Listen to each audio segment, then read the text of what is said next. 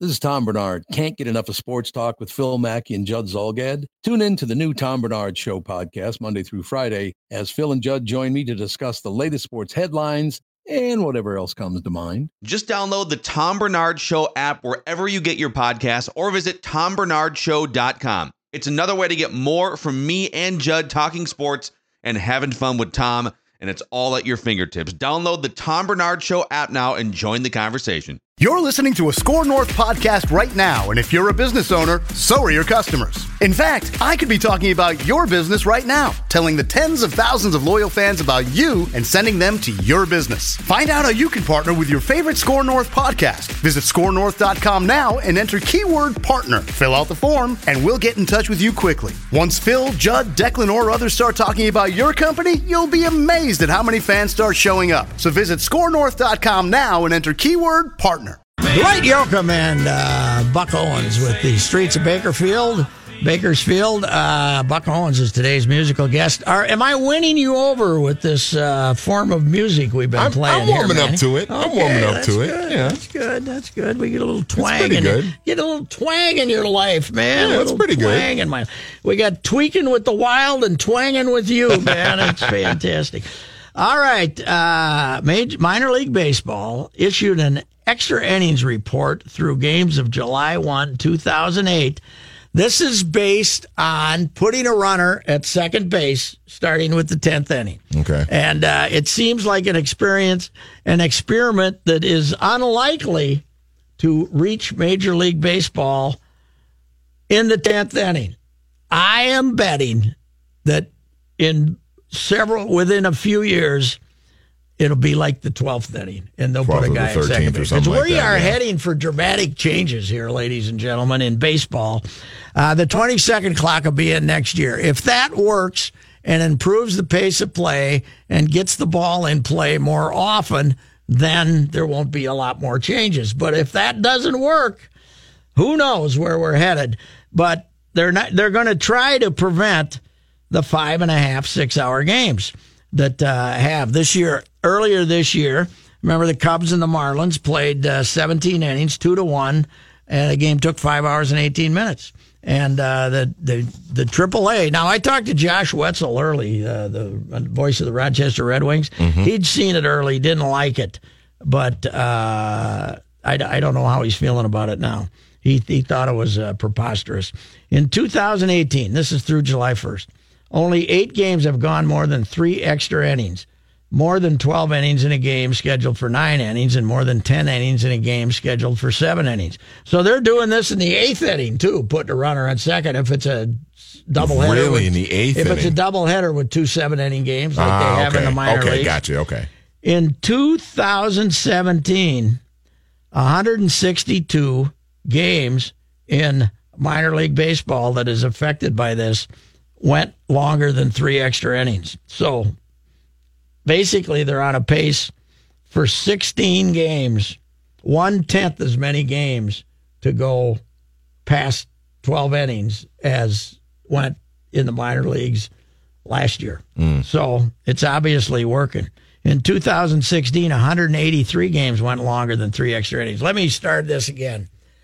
They're putting a runner on second base in the 10th inning in the minor leagues, except, I guess, at all levels. And this is to break ties. They did this in the World Baseball Classic, as if you watched any of that. And last year, there were 162 games that went longer than 3 extra innings. This year, there's only been 8 because of those runners being put on second base. So if you go from the 10th, let's say each team scores in the 10th, you go to the 11th, they put a runner at second again, and then you get to put a runner at second. And so they just keep going with it, okay. But only 8 of those have gone more than 12 innings or more than 3 extra innings. Last year, 162 games went longer than 3 extra innings. 2 years ago, 183. In 2018, of the 475 extra inning games through July 1st of this year, 239 of those games, 71%, ended after 1 inning of extra inning play, and ended in the 10th or the 8th. Okay. In 2017, out of 1,192 extra innings, 49%, 588 games ended after one inning of extra play, and after the 10th inning or the 8th inning. In 2016, 46% ended after one inning. So you've gained 25% completion by putting the guy at second.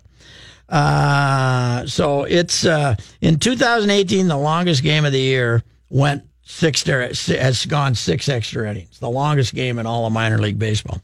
In 2017, the longest game of the year was 12 extra innings, so 21 or 19, I don't know which. Mm-hmm. And in 2016, the longest game of the year went 14 extra innings.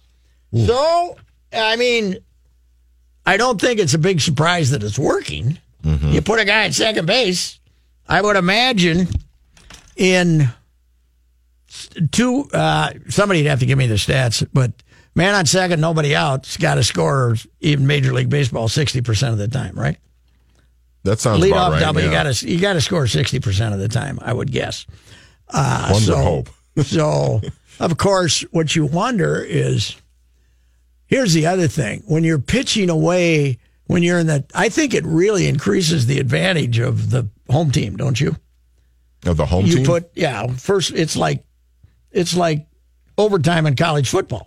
When you put the ball, you know what you have to do. Yeah. Well, if they put the guy at second and don't score, you're going to you're going to start the 10th, and you're going to bunt him to 10th. Third. Yeah, I see what you're saying. But if he scores, you might play for 2 runs. I don't know. But I wonder how often, like in the top of the 10th, they end up scoring 3 runs as people are pitching away from trying to let that guy from second score. Okay, he gets bunted to third, and you got somebody up you don't like, so you walk him. And then you pitch around another guy, and all of a sudden you got the bases loaded with 1 out, which you wouldn't have. And then somebody hits a double, and you score 3 runs. I wonder how often that they're producing extra runs. Just because of what the initial... Trying to stay away from letting that guy, trying to... Just because of what the initial setup is. Like you do in Major League Baseball, if the game's tied and the other team leads off the top of the ninth with a double. You walk somebody and you do this and you bring the infield in and you do the whole thing. So it's, listen, the grand old game, I'm going to have much trouble with it at any, but we're going to see the guy at second in extra innings within 5 years at least. I don't think it'll be the 10th, but it'll be the 11th or 12th because they don't want the 17-inning games anymore. All right, we shall return. We are going to talk to Brian Munns, media guy from Winnipeg, and get an update on the hottest thing in the Canadian Football League, throwing quarterback, slinging Chris Streveler. He's on fire. Yes.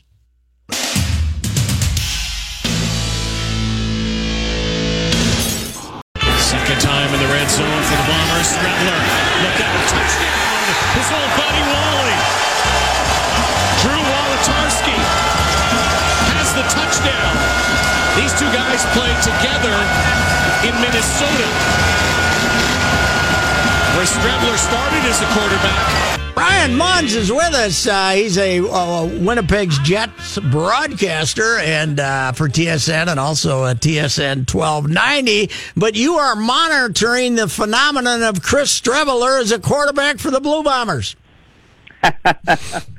Yeah, he's had an intriguing start to his pro career north of the border here. There's no question about it. I didn't think, or nobody really thought that he would get as much playing time as he did. But as we all know in pro sports, when somebody gets hurt, the door opens for someone else. And, it was unfortunate for the organization that Matt Nichols went down so early in the CFL season. But Chris came in and did a really good job. And as we saw in the last couple of weeks here that Matt Nichols has been back, that they haven't been afraid to use Chris again in some situations. So, their offensive coordinator, Paul LaPolice, has done a really good job with the youngster for sure. Hey, Matt Nichols, is he like an old hand up there who's got a pretty good reputation? Yeah, there's no question. Mm-hmm. He's a guy that is considered an elite quarterback in the Canadian Football League, and a lot of what everybody believes is going to be a really good opportunity for this Winnipeg Football Club to take a chance at the Grey Cup this year revolves at center in the quarterback position, much like the other 8 teams in the league. So yeah, I think when you take a look at what Matt's done over his career, whether it was before Winnipeg or since he's been a Blue Bomber now, that he's got the experience, and that's the biggest thing when you look at any professional sport and any athlete. The more confidence and the more you're able to grow your game and get some years under your belt, you're going to be a better athlete for it. And that's what the city is seeing of Matt Nichols for sure right now. Well, Streveler had to leave Minnesota to get a chance to play quarterback. He went down to South Dakota, and down here he could play immediately because he was going down a level and lit it up throwing the ball. The knock on him here, he could not throw the ball. There's no doubt he has the legs to play quarterback. Has he demonstrated those? Yeah, he has, and that's obviously one of his greatest assets. Obviously, he has a great mind for the game, and he can read it. But as we all know, it's a different game up here north of the border. The field's a lot wider, and the ball's bigger, and you got to make those adjustments to get into the Canadian game. But I know in talking to a lot of his teammates here over the last few weeks since he got in and had an opportunity to show what he could do, they've been impressed. But again, the big thing when you look at guys and the experience and the success they have is how many games and how many reps they're able to get under their belts. So it's a process for Chris Streveler, but the early indications are right now that not only here in Winnipeg, but across the CFL, a lot of people took notice at what he's been able to do so far. And yeah, he is a very mobile quarterback, and that's a big bonus for Winnipeg when you look at it, because they can draw up some different plays. They can use him, in some different scenarios here where maybe an offensive coordinator wouldn't look at with somebody that may stand in the pocket and not have the mobility that he does. But, he gives them another pretty good weapon there that if there isn't a throw that he sees, he can tuck the ball down and get some valuable yards. And he threw it pretty well too, right? Yeah, absolutely. That's all about kind of learning the game and reading and reacting. And, he's getting used to his own teammates here now that they're into, I guess it's week 5 in the CFL season now with their game coming up in Vancouver this weekend. And so when you break it down, they're pretty much a quarter of the way through their calendar here already. And, now you start to see where guys feel a little bit more comfortable with the playbook and know where everybody's supposed to be on the field. So I think so far so good for Chris, and so far pretty good for this Winnipeg team too, after the lopsided win they had last weekend here at home against the Lions in the first half of their doubleheader. Hey, Brian, when you get the U.S. quarterback up there, a kid with Streveler's background, the change in the game, do they have trouble figuring out these guys in motion and all that stuff? Is it more? I suppose the defensive backs have the hardest time, but maybe the quarterbacks too, knowing what the hell's going on. Well, there's a lot of moving parts. There's no question about it. But I think the positive, if you're just keeping it on Chris here right now, and that's kind of the topic of conversation at the moment, is he has a lot of experience around him. So, from the O-line to Andrew Harris right behind him, he's got a very veteran receiving core as well that, if they see he's in trouble, you can kind of improvise on some different plays and try and help him out. But you know what? They're early in the year. They've had a good start to the season, but I agree with you. The first, especially half of the year for players coming up and just learning the CFL game and the different looks that you have and how many men are on the field and where some guys are and the room again that you have outside the hash mark. That's probably the biggest difference. That there's a lot of wide open prairie out there that the guys can either find a spot or can get lost in here too. So I think overall, I think as an organization, as a city right now, people are pretty excited with what the Winnipeg Blue Bombers are doing for sure. Hey, you got another gopher up there. Drew Wolatarski's caught a few passes. We just played a highlight of Streveler throwing a pass to him. He's a great possession type receiver. Yeah, and you know what? It's great for him too because, as I mentioned in the last statement, they've got a lot of veterans, but as we all know, it's a cyclical game, and when you can get some younger players ingrained into the organization, and once they get their chance and they're able to make good on it, then they feel good about the hard work that they're putting in at practice and in the gym on off days and that type of stuff, and then it rewards the coaching staff as well. That in this case here, Mike O'Shea will look at it and say, okay, you know what, he's done a job. we're not afraid to put them onto the football field when they need something to happen for them offensively right now. So good for him, and you obviously hope that continues here as the season continues for sure. Hey, Brian Munz is with us. Brian, is CFL sort of a nice distraction before hockey season starts up there? I don't know in Canada, and I don't know even for you around Minnesota that hockey ever goes away. But it is nice. There's no question about it. It's been a really beautiful summer up here, just like you guys had down the highway. And you know what? It's nice to be able to watch a game and not to think a lot about pucks and sticks and contract negotiations and everything that's going on. But you know what? With the season the Jets had and going as deep as they did in the Stanley Cup playoffs and the start the Blue Bombers have had right now, here sports fans are pretty happy for sure. Hey, Brian, the price of poker for winning, the goalie got himself a nice contract. Yeah, and much deserved for Connor Hellebuck.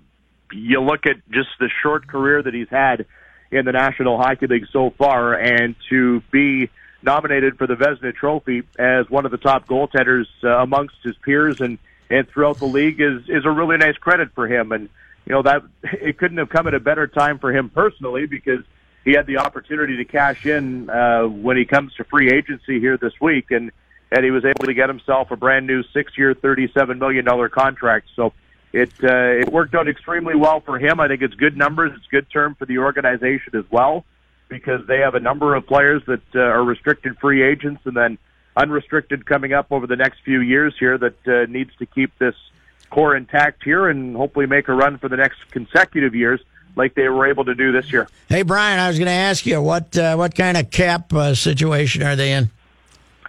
You know what?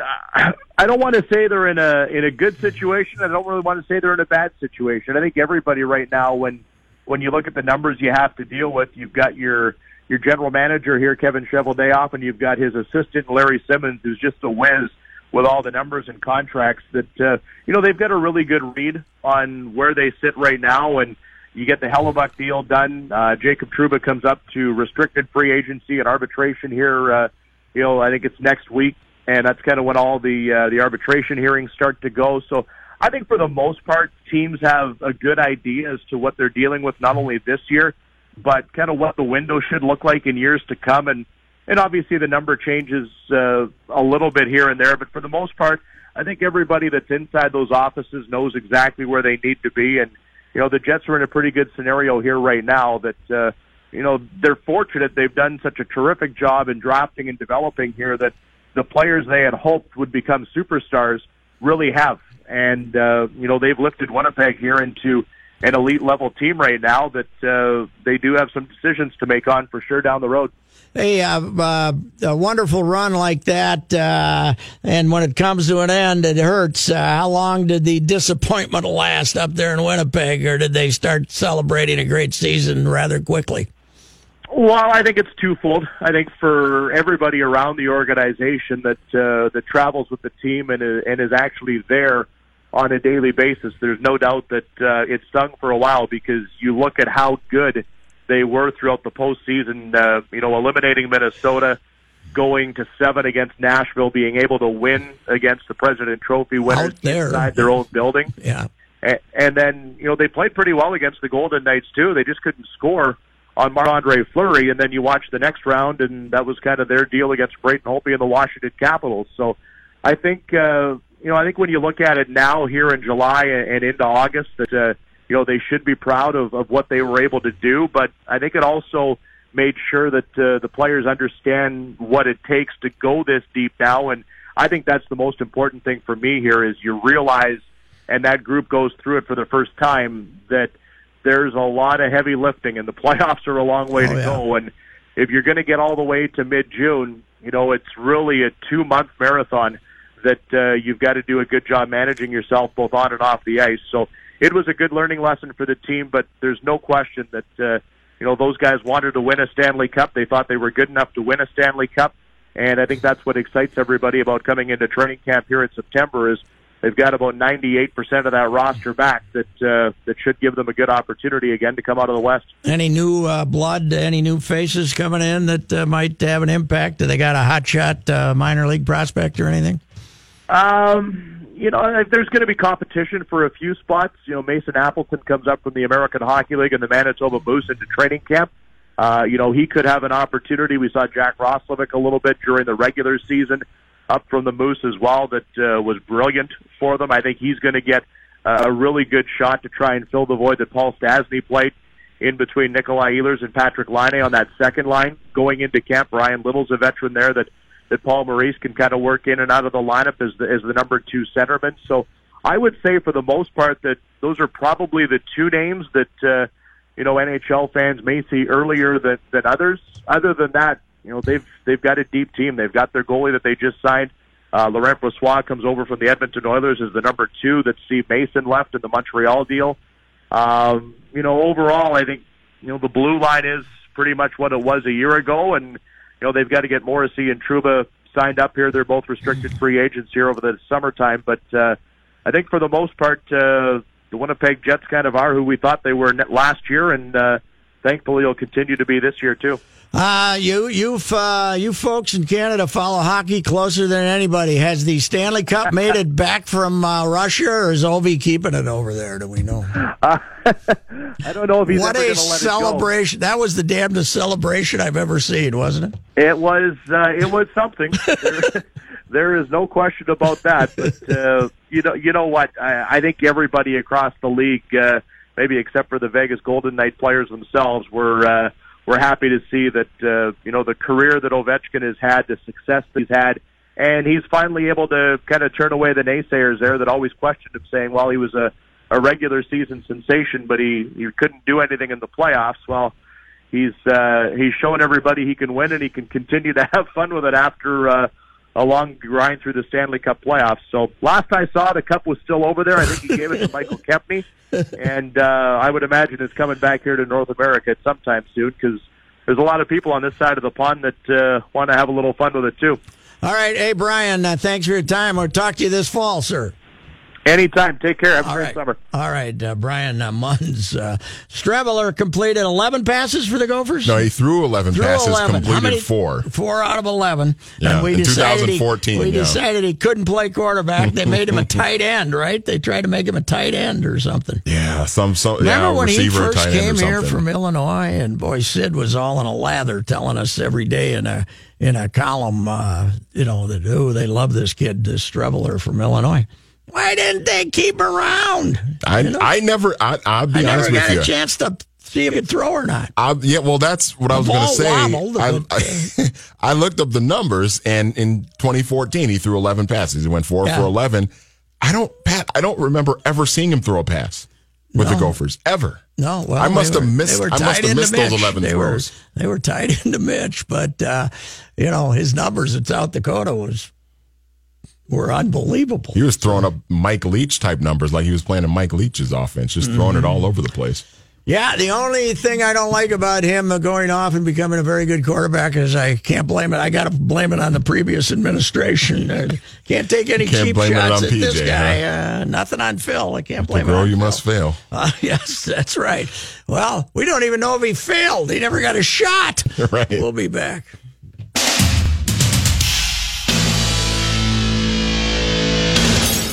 Johnny Height? Yes. The first time Ray Charles heard that song, he said, I can sing that one. And he did. Buck wrote that one? Was that I don't know, to tell you the truth. Well, but it was his hit. Yes, right? he had the first hit with it. It was his hit. When Ray did the Country and Western album, which wasn't really Country and Western, but Country and Western songs done very soulfully. Yeah, that was the big hit on it. Nobody could sing him like Ray. Oh, no kidding. Yep. All righty. Here's Johnny Height with a sports update. Thanks, Patrick. This update sponsored by Jersey Mike's Subs. Want to win a rockin' trip from Jersey Mike's and Pepsi? Stop into Jersey Mike's today to enter. No purchase necessary. Sweepstakes ends August 14th. See official rules at PepsiRockThisWay.com. Twins raise again tonight from Target Field. Jake Odorizzi goes for the Twins. Nathan Eovaldi for the Rays. Your Twins lineup: Mauer, Rosario, Dozier, Escobar, Polanco, Kepler, Grossman, Jake Cave, and then Mitch Garver catches. The Twins announced today they have, in their words, indefinitely suspended sales of Papa John's Pizza from Target Field. This coming from Dustin Morse, the Senior Director of Communications for the Twins. He says there will be other pizza options still available at Target Field, Pizza Luce, Minnie and Paul's, and inside the Delta Sky 360 Club. If you missed it earlier this week, Papa John's founder, John Schnatter, who already resigned as CEO over a series of PR blunders, announced he was stepping down as chairman of the board after allegedly using a racial slur during a conference call. Minnesota United in action tomorrow night. As usual, you will hear it right here. They're playing Real Salt Lake at TCF Bank Stadium. Pre-match, 6:30, kickoff 7 o'clock tomorrow night right here at 1500 ESPN. Lynx in action tonight at home to play the Las Vegas Aces at the Target Center. Stanley Cup is headed to War Road. TJ Oshie says he'll bring the Stanley Cup to the town where he played high school hockey on July 24th. That's his personal designated day with the trophy. Members of the Stanley Cup winning team each get 1 day with the trophy to do, well, pretty much whatever they want with it. No, he's got to drive over to Rosso, right? And drive it, put it on the roof and drive it through town, doesn't he? Main Street, honking the horn. Yeah, you know. Honking the horn, hope Buff's home. Yeah. Hope he can show it to Buffalo. Yeah. Oh, she won the Stanley Cup, of course, with the Capitals. I never thought about that. It is, yeah. There haven't been a lot of details released where they will be showing it publicly yet in War Road. Jess Myers, of course, is a War Road guy. He'll probably get a kick out of that. Yeah. Boy, that kid played good. I mean, that guy played good, man, down the stretch. He played with more physical ness than I thought he had. I didn't know he was, he was hitting people. He played well. My first radio job was actually up in Roseau, and I actually used to interview TJ's dad, Tim, quite a lot, and so it was pretty cool that moment of him and his dad after they won the cup was pretty Dad's cool. got the Alzheimer's now. Yeah. Tim's a really good guy too. Heartbreaking story. Yeah. Today's second Wimbledon men's semifinal between Rafael Nadal and Novak Djokovic suspended after 3 sets due to the tournament's 11 p.m. curfew. They'll resume Saturday at 1 p.m. local time. That's about 7 o'clock our time, ahead of the women's final between Serena Williams and Angelique Kerber. Play was halted after 2 hours, 54 minutes, with Djokovic leading 2-1. The reason we hit curfew, before that, it took 99 games and 3 tiebreakers over 5 sets, well over 6 hours. But South African Kevin Anderson reached the final at Wimbledon. He defeated John Isner in that 6-hour, 36-minute marathon. John, I thought Johnny, Manny and I decided they'd still be playing. Neither moved. The other guy'd hit a shot and nobody'd move. Gosh, Isner was gassed. He was just hunched over and, man. DeMarco Murray, 3-time All-Pro running back, Pro Bowl, running back, is retired after 7 seasons in the NFL. He said today on ESPN's NFL Live, it's been a long time thinking, the last year or two, and physically, mentally, and emotionally, I think it's time for me to hang it up. I hope he's got some money in the bank. Boy, the Cowboys ran him into the ground, man. And they killed him. He made about 4 good years. Yep. Murray's 30 years old, was cut by the Titans March 8th after serving as the lead back for 2 seasons there, including 2016 when he was the AFC's leading rusher with 1,287 yards. He did have a career low last season, 659 rushing yards. He failed to reach 1,000 yards from scrimmage for the first time since 2012. He did have 2 years remaining on a deal that Titans GM John Robinson renegotiated after acquiring him via trade from the Eagles in March of 2016. He said, "It's bittersweet, but I think for me it's right timing for myself and my family moving forward." You always hope they put some money in the bank, don't you? Yes. Yeah. That's because it's hard when you're making $8-10 million a year. It's hard not to get into that lifestyle. But in football, they're wanting to buy those cars and those houses. 10 years from now, you're going to be making 50. You're going to be getting your pension. That's it. So, All right, Johnny. Thank you. You bet.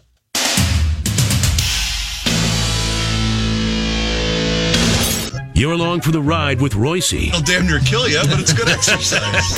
On 1500 ESPN.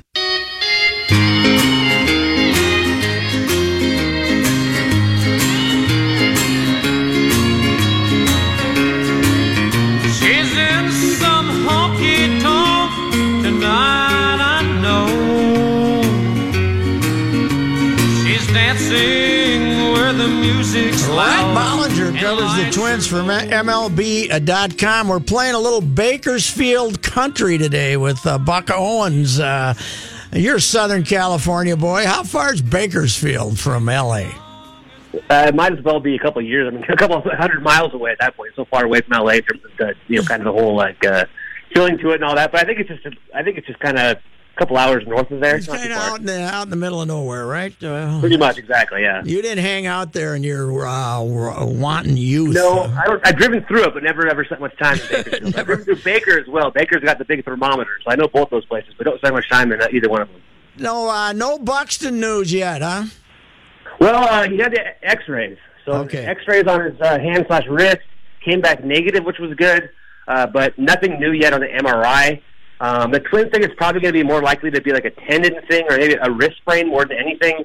I think the ultimate worry is it's a hamate bone injury. Yeah. But the good news was that the X-ray didn't show that because hamate bones usually take like 2 months for the recovery. So if he had a hamate injury, it might even be the end of the season. So I think they're optimistic that it's just kind of a sprain, but we'll probably find out more maybe later tonight or maybe tomorrow. And he had that hamate scare last year at the end of August and came back from that in a couple of days. But, boy, oh boy, talk about a star-crossed season for that guy. Oof. Yeah, it's crazy to think about what he's gone through. The toe injury has cost him a lot of time. Been on the DL twice with it. Kind of a fluke thing as well. Obviously it happened when he was at AAA on his first rehab assignment and found the ball off his foot. It's been bothering him pretty much the entire season. Finally, that's a little bit better, but he's not hitting it all at AAA. And sure enough, fluke thing yesterday, apparently it was just one swing. It was just middle of an at-bat, third pitch that he swung at, and next thing you know, he's coming out of the game. So, but it's something that he's dealt with his whole career. He had that crazy collision and then in the minor leagues. I mean, it's just crazy how this guy, all the bad breaks that he's caught, throughout his young career. Yeah, to the point that his chance to turn into a standout big leaguer is pretty well being affected by not being able to, we can't even find out. He just spent 3 days working with Chad Allen during the All-Star break out there to try to fix it. He's working at trying to fix it, but now, heck, this is probably, if they're lucky, he'll be back in 2 weeks, huh? Exactly. And even AAA, he wasn't hitting at all, too. That's the one thing. In the past, at least whenever he went to the minor leagues, he at least hit there. Kind of figured it out. But you look at the numbers down in the minor leagues, they weren't very good either. We know this year what he did, before the injury and trying to play through it as well. Still hasn't hit a home run yet in the majors this season. So you kind of hope that last year's second half was a kind of a breakout for him. We know what he can do defensively. But, yeah, you're right. With, less time now to kind of develop with this injury and the injuries he's had all year, it's hard to know if he's ever hit fully at this point. But we know he's a great defender, so I think no matter what he does offensively, he'll find a role because he's such a good center fielder. But, yeah, I mean, at this point, the offense is supposed to come this year, and it's been a lost season. And it's going to be hard to find time for him to really kind of be able to salvage it as well. Well, Jake Cave will get a shot here in all likelihood, at least against right-handed pitching. He does, you watch a game from the press box and you get an idea of his swing, but I didn't realize how uppercutty it was until I was watching TV the other day. And Molitor always expresses a little concern about that when he talks about him. Yeah, exactly. You're totally right. He does, that's kind of thing with his uppercut swings is that obviously you can have some power and all that, but at the same time, the right kind of pitches, you definitely strike out a lot, especially nowadays. A lot of guys throwing those high fastballs by you with that kind of swing. But, when he runs into one, you can definitely hit one. I think he's a better overall player than, obviously they had Daniel Palka, who's kind of a similar type guy, similar swing. I think that he's just a better overall athlete than him. And he can play center. He can play center field. He's okay out there. Yeah, he's made some nice plays out there too. He can run. He's an aggressive player. You can tell he's kind of one of those grinder type players. But yeah, you're right. That swing, Molitor does get a little anxious because Molitor's not a guy who loves strikeouts, and obviously that's the way the game's going. But but Cave though, when he does make contact, does hit the ball very hard. I was looking up stuff on him the other day to write something about him. Shocked to discover his 10 to 12-year-old team out there in Newport News or wherever it was has 3 big leaguers on it. Him, Pinder from Oakland, and the Crockett, the pitcher who was in Cleveland, is now in Cincinnati. You'd hate to run into that 12-year-old team, wouldn't you?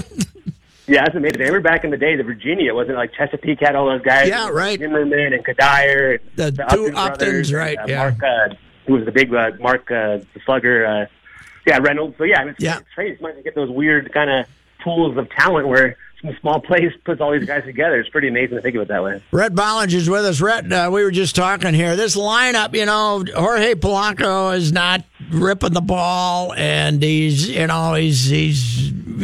just hanging in there doing okay. But it looks a lot better with him in it than without him in it. What's considered no Sano, no Buxton. Having one more guy in there that you say, this guy could hit a double right now when we need one is very helpful. Exactly, and even last night he did exactly that. He comes up with 2 outs and a guy in second. Hits a double down the left field line.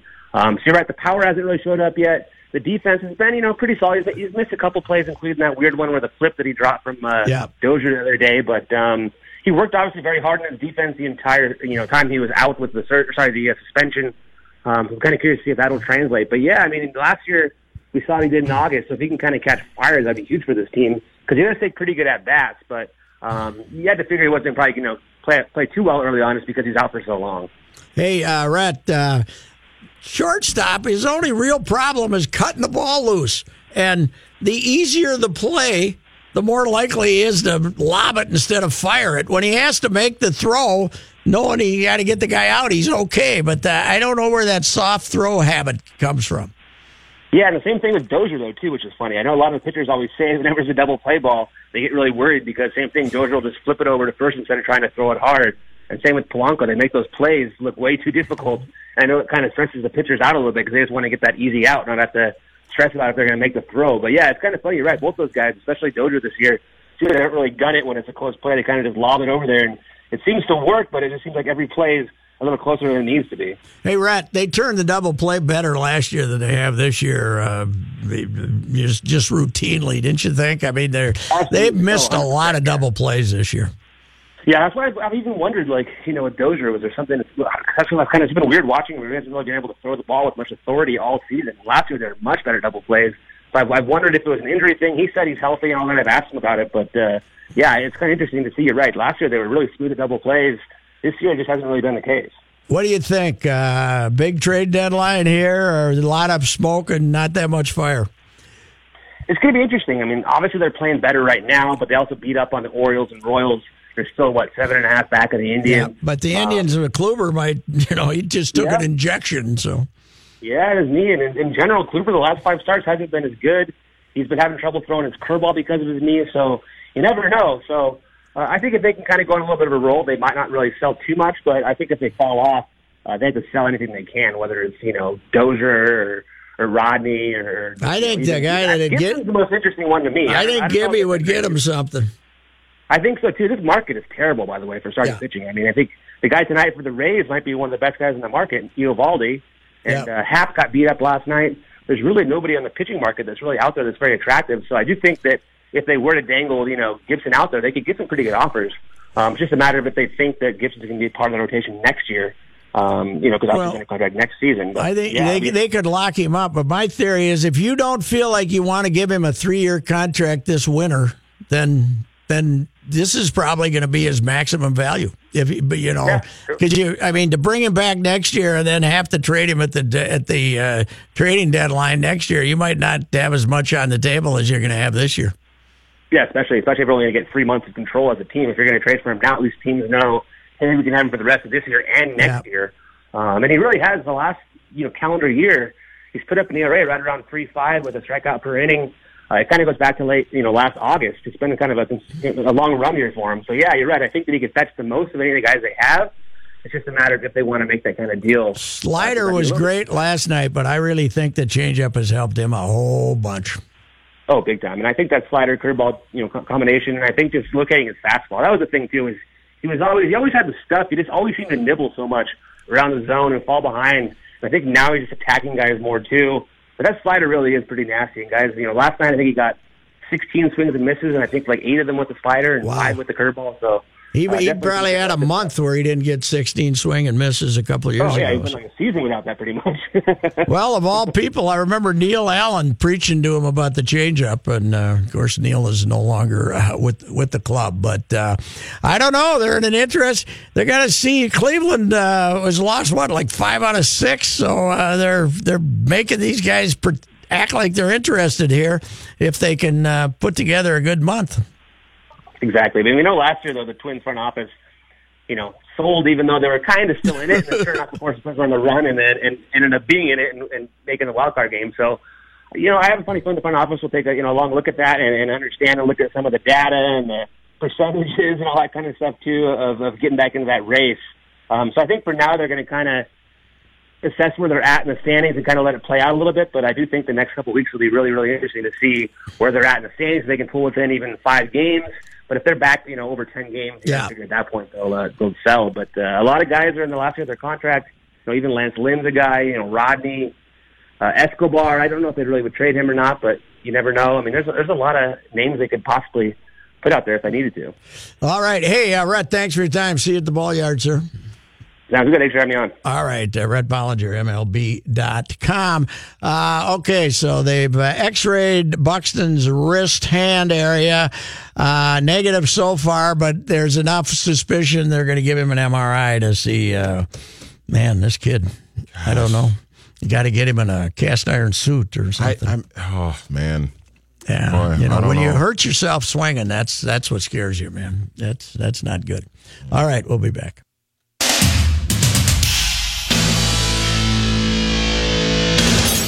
Buck Owens, thank you very much. That's one of my Friday feel-good thoughts of the week, having Buck Owens on. The other one was just going over and talking to some young athletes at the University of Minnesota who are looking forward to a great volleyball season. Absolutely. My feel-good thought is I have volleyball greatly. What is your feel-good thought for the week? I have a family reunion this weekend, sir. All right. What are we going to do about Croatian Hall? Oh, well, I'll be there for that, for sure. Yeah, I'll take a step outside of that. And go over there. When's the family reunion? It's pretty much, we got stuff going on the whole weekend. Well, you got to get yourself a jug of plum brandy and take it over and watch them all fall down and crawl around in the grass. It'll be great. All righty. We'll be back next week. And thank you, Buck Owens. You were great. This holiday, whether you're making a Baker's Simple Truth turkey for 40 or a Murray's Baked Brie for 2, Baker's has fast, fresh delivery and free pickup, so you can make holiday meals that bring you all together to create memories that last. Baker's, fresh for everyone. Free pickup on orders of $35 or more. Restrictions may apply. Get more ways to save at the Buy 5 or More Save $1 each sale. Just buy 5 or more participating items and save $1 each with card. Baker's, fresh for everyone. This view was worth a hike. Right? And it's a good way to stay on top of my health. Yes, I'm Cologuard, a prescription colon cancer screening option for people 45 plus at average risk. Have you screened for colon cancer? Not yet. Don't wait. It's more treatable when caught in early stages. Tell me more. Cologuard is non-invasive and it's used at home. It detects altered DNA in your stool to find 92% of colon cancers. 92%? Yep, even those in early stages. This was seen in a clinical study with patients 50 and older. Any positive result should be followed by a diagnostic colonoscopy. False positive and negative results may occur. Cologuard is not a replacement for colonoscopy in high-risk patients. Do not use if you have had adenomas, have inflammatory bowel disease and certain hereditary syndromes, or a personal or family history of colon cancer. Most insured patients pay $0. Ask your provider or an online prescriber if Cologuard is right for you, or visit Cologuard.com. I'm in.